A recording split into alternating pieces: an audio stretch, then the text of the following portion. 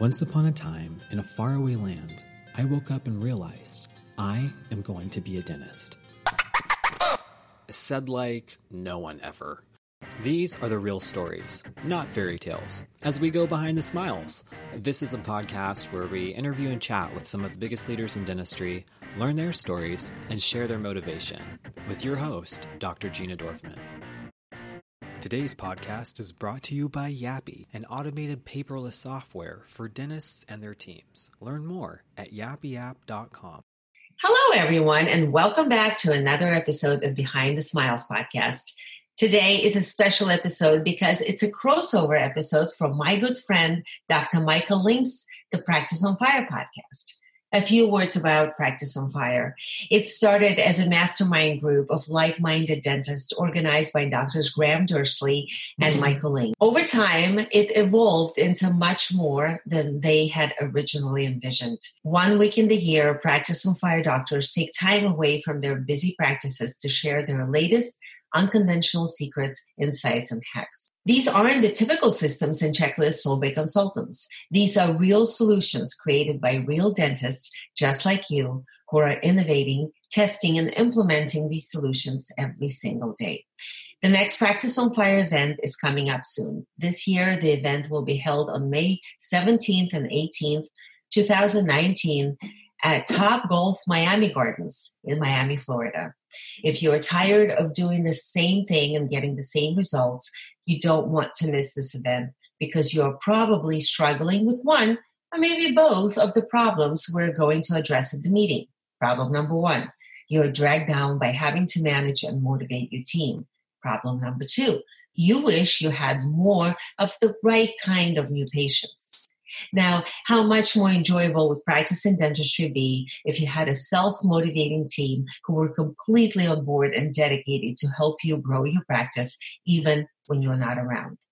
And how much more would your practice explode if you had more high-value, highly motivated patients who see you as an authority, seek you out for treatment, and are eager to say yes? If you are tired of following the conventional wisdom and getting conventional results, this meeting is for you. Go to practiceonfirelife.com to sign up now. This year, the organizers limited registration to only 60 doctors to make sure that everyone gets the most value out of this meeting. And now, take a listen to this interview.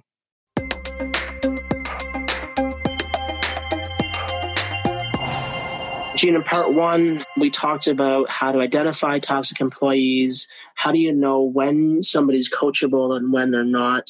We talked about some of the conventional wisdom out there and why it doesn't work. We talked about the mentality of treating staff like children versus coaching. Let's move on to bonuses. That's a big one. Again, the conventional wisdom is I have a team and I'm having trouble motivating them. So what kind of money can I give them? And how can I structure this to turn them into a motivated team? And I hope that you can tell my bias is that it's a crock of shit. I don't think it works. But what are your thoughts on that? I completely agree with that. Here's the problem with bonuses. Actually, there's quite a few. So it doesn't work. And at least it doesn't work in a long term. And there are a couple of reasons for that. The reason number one is people are internally motivated. When they wake up in the morning, they're either motivated or not. And they bring their motivation to work. They put their heart and soul into something that they absolutely love doing. I mean, this is how hobbies work. No one gets paid for their hobbies. And yet, they put energy and time and their own money into doing this because they love doing it. And they're motivated to keep going. And that's not how work works, right? So for some people, work is almost like a hobby. You and I are here, we're not getting paid right now, and yet we're here. It's still early in California, but it's pretty late where you're at. And yet we're doing this because we're enjoying ourselves because we're motivated to do this. And so motivation comes from within. You cannot motivate anyone externally. And the idea is that you can just throw money. Usually you can throw money at a problem and solve it, but this is not one of those situations. And the other problem with bonuses is that the reason they don't produce long-term results is pretty much the same reason why diets don't produce long-term results. It's a program. It's something that we have to stick with. And when we stick with it, it works for a little while. There's so many diets out there, right? There's the Southwest diet, the Nutrisystem, the Weight Watchers, and that's just scratching the surface. And the thing is, they all work. All of these diets work. You go on a diet, you purchase their meal plan, you eat out of the box for a certain period of time, and you start losing weight, and you go measure in, and it's exciting, and you buy new clothes. And then as soon as you go back to your human nature, because human nature comes back no matter what. At some point you can't eat out of the box anymore. You're going to start snacking, you're going to cheat a little bit. And then next thing you know, maybe a few years later, you're back to your original weight. Now you're looking at new diets. I mean, this is how it works, because in order to really lose weight permanently long-term, it requires a lifestyle change. Now, I'm going to use you and Meg as an example, because you're a perfect example for this. I can't imagine you guys ever going on a diet, and yet you have a very healthy lifestyle. You eat healthy, you exercise, you don't drink, you don't smoke. That's your lifestyle. That's who you are. I don't need to convince you of the benefits of not smoking, right? You're just, this is what you do. You're a healthy, not a healthy person. You're a person with a healthy lifestyle. And so you don't need a diet. You don't need a gimmick. You don't need a bonus. You are doing what comes natural to you. And maybe it wasn't natural at one point or the other. But what I'm trying to say is you are not on a program. You are on a lifestyle. And the same thing happens on when we go to the gym, right? We get motivated to lose weight. On January 1st, I saw our mutual friend, Josh Wyatt, post somewhere on Facebook, something along the lines of, oh, don't worry, there'll be plenty of parking spaces at the gym on February, right? Because that's how it works. We get motivated, we join a gym, we buy new workout clothes, we work really hard the first couple of weeks, and then it's all down the same rabbit hole because we didn't make a lifestyle change. We signed on with a program. And that's what happens with bonuses. We lose motivation. It's exciting in the beginning. We work really hard. We get the bonus check. And then 3 months later, we're back to our ways of working because we haven't made a lifetime decision. So how do we make that decision? How do we make that change? Well, I had a friend who, unfortunately, many years ago, lost his dad to a heart attack. And after he lost his dad, he made a decision to stop smoking. He got a Chantix prescription, and he hasn't smoked since. I have another friend who got into cycling, and he shared that moment when he's climbing, and all of a sudden he felt like he was out of breath. And that was when he literally said, I don't want to be that guy. And he never smoked again. There was no patch, no program, no counseling, no Chantix. He just made a decision that he's not going to be that guy. And it takes real inspiration. Sometimes it takes tragedy and adversity to make that change, that decision. Sometimes it could be inspiration. And yes, inspiration can come from, Tony Robbins or an employer who's also a great leader, but it truly requires an inspiration. Again, I'm bringing Simon Sinek. Simon Sinek said you can motivate someone to join the gym, but to get them to go 3 times a week for the rest of their lives, that requires inspiration. And that's why bonuses don't work. They don't inspire people. They may motivate them for a short period of time, but in order to be inspired, you first of all need to be inspired. And second of all, you have to have the internal motivation to keep going when going gets mundane and hard, and you start coming up with all of the excuses. When human nature comes back, we're not bad people. We're not trying to pull a fast one on our employers, right, or our parents. That's who we are. We go back to our learned behaviors.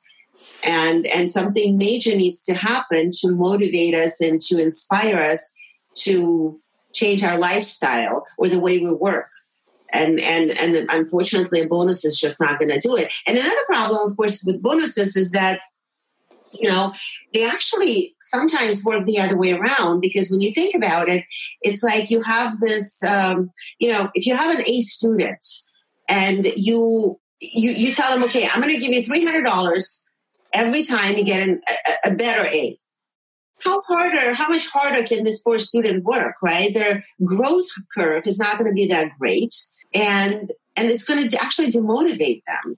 Whereas the lazy person, the C-level employee, you give a team bonus. Now they're just, first of all, it doesn't take that much for them to improve, but also they're kind of riding the coattails of the A-star who is killing themselves for the rest of the team. And so what you're doing is now, on one hand, you're motivating or encouraging lazy behavior. On the other hand, you are demotivating someone who's already been an excellent employee. Yeah, I mean, by doing that, you're intentionally introducing an extrinsic motivator that's going to override that person's intrinsic one. And the intrinsic one is so much more powerful. And, when we're talking about bonuses, this is not my opinion. This is not your opinion. This is science. This is proven in the psychological research that bonuses don't work for this type of work. Now, there are some types of work where I think bonuses are appropriate and are effective. And these are the types of things that are repetitive or that don't require a lot of creativity or risk-taking, or that are assembly line type tasks, or that are sales type tasks, like commission. Commission works for salesmen. That's proven fact. Or things that are individual efforts versus team efforts. I think those are the types of things that work for bonuses. So if I'm going door to door trying to sell something, and that's an individual task where it's repetitive, I'm just spitting out the same spiel every single time, that I think you can motivate somebody to knock on more doors by paying them more money. But this doesn't describe what we do in a dental office. I mean, there's nothing that we do that fits these criteria of being repetitive, not creative, assembly line type, low risk, individual type task. I can't think of anything that is like that. Maybe it's a sales position, maybe. But I mean, how many of us have a true sales person in our office that's only doing sales and that's doing individual sales? When we do sales in the office, it's a team effort. It's not one person cold calling and selling something over the phone. Now, there are lots of docs out there that will think, well, but it does work, right? Look at my office. It works. I've proven that it works. And my response to that would be, you're fighting science. And it's almost like the dentist who in their clinical work insists on putting a post in every molar endo because it works. Damn it, it works in my hands, and that's how I get my molars to last long. But we'd say, well, no, if you look at the research, that's not necessary. But no, it works in my hands. And the danger is somebody sees it works in this guy's hands, and they copy it because they assume he's right. And then somebody else copies it, and somebody sells it as the solution. Hey, look, here's the way to do endo. You got to put posts in every single molar. And really, for those people, well, first of all, if it works, great. If your molars are lasting forever, never breaking, I'm not going to tell you don't put a post in. I would tell you, though, that for people that are doing these things that are opposite of what the science says, they're probably successful in spite of these things, not because of these things. So I think it's very clear to me that trying to motivate people through money is just not a great way to go in a dental office. And so does it work? I guess it can. Just like if I do posts in my molar endo, can it work? Sure, it can. There's just a lot easier ways to do it and not have to put a post in and not have to deal with the downside of doing a post. And you're exactly right with the exercise analogy, the diet analogy. And with bonuses, I've yet to meet somebody whose bonus didn't very quickly turn into entitlement. It just loses its effect so quickly. Absolutely. And the problem is when it turns into entitlement, first of all, now you cannot take it away. So you tried it didn't work, and you can't take it away because now everyone is pissed, right? And ask me how I know, by the way. Right. And again, it's okay. Can you do it? Sure, go for it if you want. But there's easier ways to do this. It's easier, more effective, and proven by science. So let's talk a little bit about that, about how you align people and how you motivate people that's not with money. Well, again, I don't believe that I can motivate people. I think people are internally motivated. I think that people, if someone comes in, so I saw something online that really, still, I saw it like a few months ago and it still bothers me a lot. Someone asked about a keylogger software because every time the dentist is not in the office, which I think is like maybe every Friday, the receptionist is, or front desk, whoever is there, is supposed to be calling recall, posting insurance, doing administrative tasks. And what he found is that she is always online doing personal things. And, obviously there is a concern about the security and integrity of the record. And obviously, my first thought was like, okay, have her sign paperwork that she's not allowed to visit any of those sites, because I'm immediately, by virtue of my other non-dental job, I'm always thinking about the integrity of the record and encryption and all that fun stuff. But then I'm thinking, if you have to, install cameras and keylogger and block certain sites just to make sure that your employees are not surfing the web while you're away, that's treating them like children. And we already determined in our previous conversation that that's not something that we aspire to do. And so what do? The only way to really deal with something like this is to engage our employees. And again, I'm not going to say motivate. I'm not going to say manage, because I don't believe you can manage people. I don't believe you can motivate people externally, at least in the long term, but rather engage. When people come in, we talked about hobbies, right? When someone finds their job interesting and fun and exciting, and when they're the right fit for the job and they can see the value of what they're doing, dentists always love to talk. Forget dentists, consultants love to talk about the value.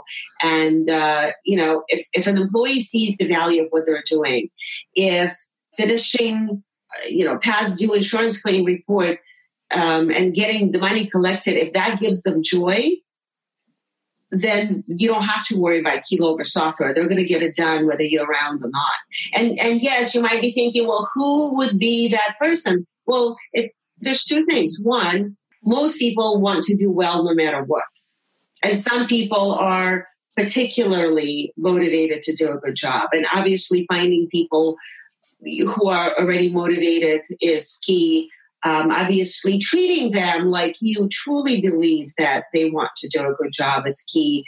But also part of leadership is really creating, the kind of job that would be interesting and engaging and have value. And I see a lot of doctors post about millennials and I always say, I personally think it's the next great generation. I think that their, social responsibility and they're less actually interested in material things than the previous generations, and they have very strong values. They strive to contribute and be part of something bigger than themselves, and it really takes the right environment and the right boss and the right practice to get them truly engaged. But if you do, then they'll be your best employees and they won't need a keylogger to concentrate on work. That's a classic example of treating people like children. But we hire grown-ups, we treat them like grown-ups, and we expect them to act like grown-ups. I'll give you my take on motivation, and I completely agree with you, but I have a little bit of a different spin on it. And this is something that I've really put a lot of thought into and done a lot of reading on over the past few months, because we're dealing with these exact issues in our office. I'll give you an example of, let's imagine that we're in the ocean in Mexico and it's a pretty wavy day and the waves are coming in, right? The waves are going in towards the shore. So we're out swimming in the ocean and we see a shark, just the fin of a shark, just like Jaws, right? Just above the surface of the water. And that shark is between us and the shore. If we see the shark fin there, human nature is going to tell us we're going to start swimming like hell, and we're going to swim against the current. We're going to swim out towards the water because we can't go in. And that's great. I mean, that burst of energy is nature's fight or flight response that is going to save your life when that shark is there. The problem is one problem is how long can you keep that up? And the second problem is what happens when you look over your shoulder and now that shark is gone, or you see it heading in the other direction? Human nature is now we're going to slow down. The fear is gone, and now the motivation to keep swimming is gone.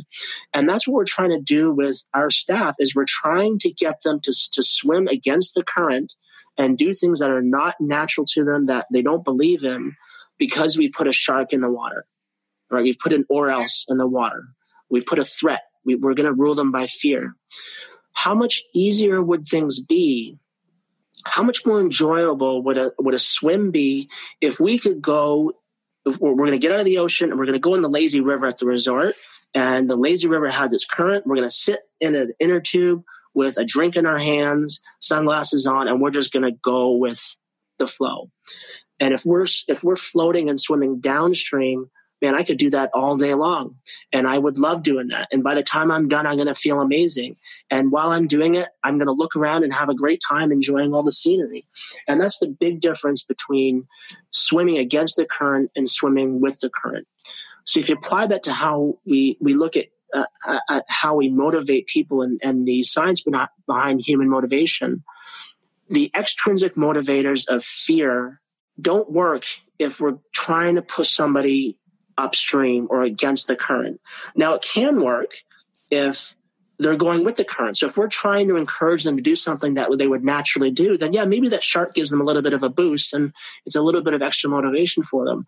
But they can only fake it for so long going against current or going against their natural values and beliefs. And that's the traditional way of managing your staff. Put a shark in the water and rule them by fear and force them to swim the direction that you're telling them to swim. And it just doesn't work. As soon as that shark is gone, and we've all done this, right? We've all had a big initiative. We're going to put a lot of effort into it. Everyone's going to work really hard. We're going to keep a close eye on it. We're going to put that shark in the water. But as soon as that shark drifts away, then everybody just reverts back to swimming with the current. That's nature. You can't fight nature. You can't fight biology. That's just the way it is. Very true. And we all come with our, set of strengths and weaknesses, and we all do like to do the things that we enjoy doing, that we're good at. And actually, one of the things that we see in dental offices is that, they would put someone on the phone and say, okay, make outgoing calls and get patients back on the schedule. But they have no sales skills. They're not comfortable doing that. They're not comfortable. They don't understand how to uncover patients' objections. And so what happens is they despise those calls.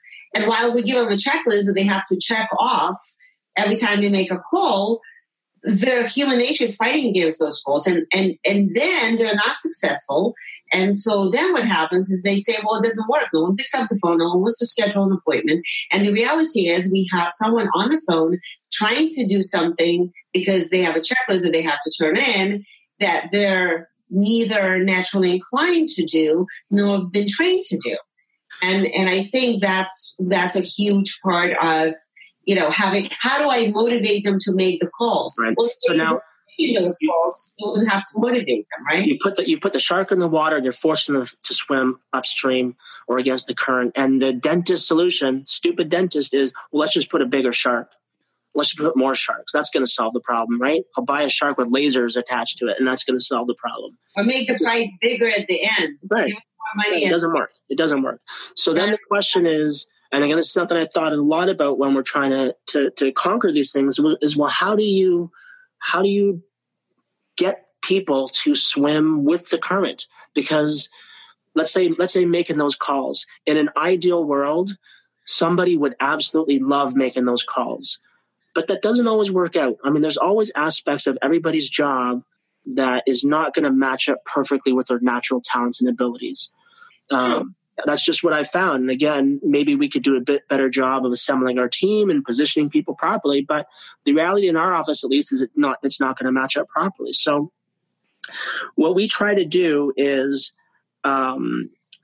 everybody has their natural abilities and their natural intrinsic motivators, and they're all very, very unique. Some people love making those calls. Some people hate making those calls. But I found that there are two things that are common intrinsic motivators to virtually everybody. And if you can tap into these two things, you can make anybody swim with the current, no matter what they're doing. And those two motivators are playing on a winning team. Everybody wants to play on a winning team. Nobody wants to play for last place. That's a very strong motivator, the ability to play and contribute to a winning team. The second motivator that is common to everybody in our office is everybody wants to help other people. Whether it's helping their teammates or helping patients, everybody is naturally a helper. It seems like you don't get into this industry if you're not a helper, if you're not a giving person. So if you can tap into somebody's intrinsic motivation to be part of a winning team and contribute on a winning team and to help people and show them how they can help other people, then those are very, very strong motivators. And you can turn almost any task into a with the current swimming task if you can tap into those two things. And then, we talked in part one about how do you know when to hire an office manager? And I said that you need an office manager when you dread the idea of having these coaching conversations with your staff. Because essentially the office manager is your head coach. If you really want to grow a self-managing team, I think there's two key positions that you have to fill on this team. The first is the head coach. And that's the person that has the natural ability and the passion for taking somebody and bringing out their strengths and putting them in the right positions and developing the right game plan for the players that you have. But the second key position, and this is something that is key for motivation, is not only do you need a head coach, but you need a head cheerleader. You need somebody that can paint the bigger picture of here's what we're trying to do. Here's how we're going to build a winning team. I believe in you. We can do this. Rah, rah, rah. You need somebody that's going to be that cheerleader. And if you have a head coach, a solid head coach, and you have a solid head cheerleader, and maybe that's the same person, then you can go anywhere. You can build a self-managing team. If you don't have those positions, then you're really going to struggle with people always. You're always going to be trying to push them against the current with the Sharks, and it just doesn't work. Absolutely. I call that head cheerleader the chief energizing officer. Yep. And in my practice, that would be me. I'm the one, I'm always a little manic, so it fits my personality. And I co-coach. I have a co-coach, actually someone who started with me from straight out of dental assistant school. And I didn't even have a position for her. I had this young lady in front of me in her internship, and she had so much energy. She was so bright. She was just burning off the chair. And I created some sort of a position, something scanning or filing. I don't know. It was many years ago. And she is really my, not only the, office administrator, but she's also the co-coach in my practice. And essentially, it all goes back to eliminating, delegating, and automating. If there's a task in your practice that, the person at the front office doesn't like to do, she doesn't know how to do it, you can try to train her, because sometimes it's just lack of training. We don't like to do things that we are not good at, right? So we train her. If we can't train her, then do we eliminate this completely? Is this even something that needs to be done? We've been doing things a long way, and sometimes we just need to decide on whether this is even productive. But if we realize it is productive, we cannot eliminate it, then we either delegate it or automate it. And talking about recall, I think that personal calls are very important. You can, if you don't want to do them, you can automate them.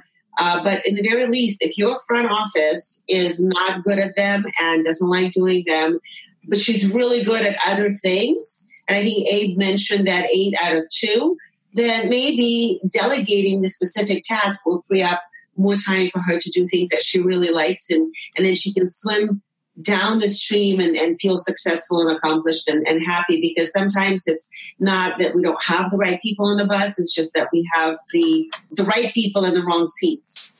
Right. Another way to look at it is, and this is the way we're trying to build our team here, is let's say there's like Abe said, there's 10 criteria that make a great team player. I want the people who are exponentially better in one or two of those areas. And I'm okay if they kind of suck in the other 8 or 9 areas. And you look at the way we're going to build a basketball team. I want Dennis Rodman because he is exponentially better at defense and rebounding than anybody else. He's not a little bit better. He's exponentially better. Even though he's a crazy whack job and probably a horrible teammate in a lot of ways, I want him because he's exponentially better. And then I want Steve Kerr because he's exponentially better at shooting threes. And if we can have people who have exponential superpowers in these 1 or 2 very specific areas, then as the head coach, we can find ways to mitigate their downsides and put them in positions to succeed. I would never have Steve Kerr guard the other team's best player. I want him camped out at 3-point line and just ready to shoot the 3. That's all he's got to do.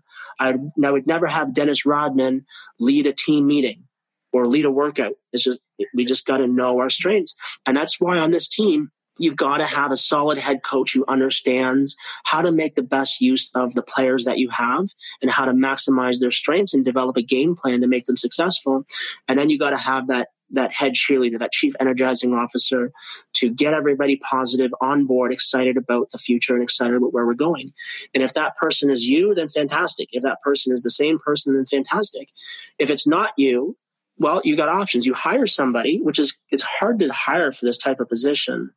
What are you going to hire for? Can you do a cheer and show me how? What are the criteria?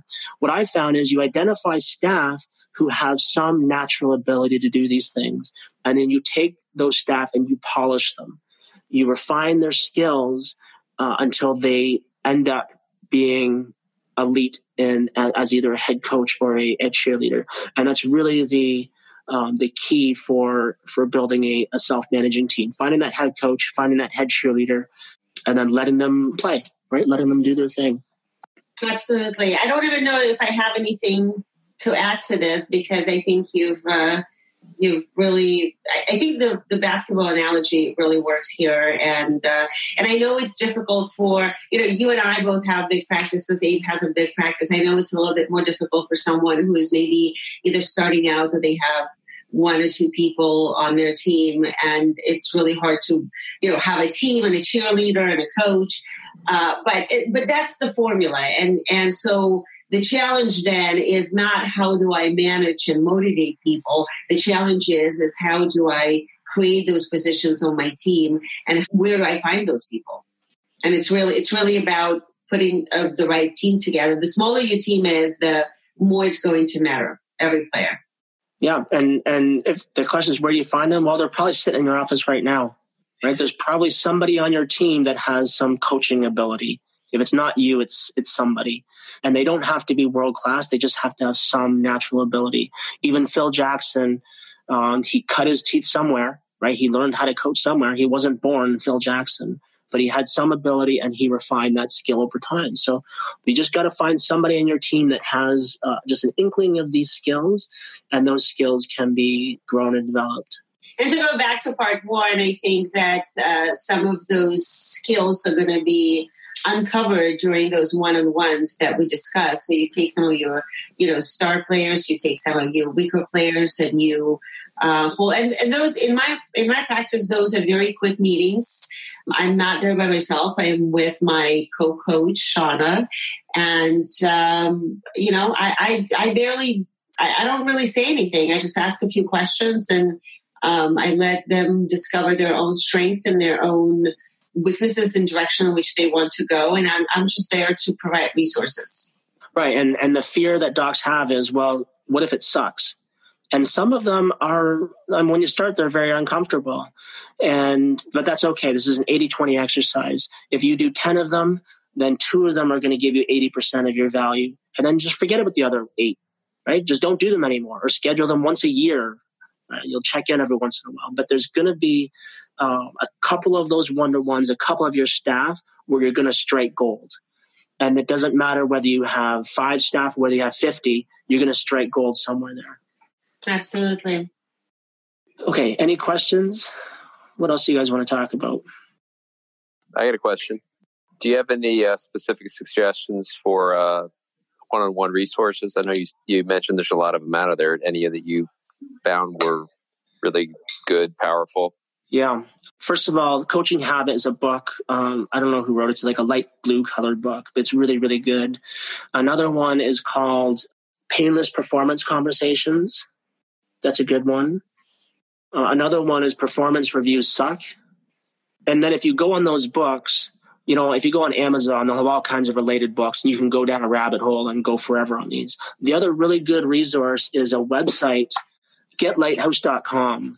And these guys, they sell some sort of software. I don't even know what the software does, some sort of HR type software. But they have a blog on there that's actually quite good. And they're really, really into this one-on-one thing, maybe a little obsessively into this one-on-one thing.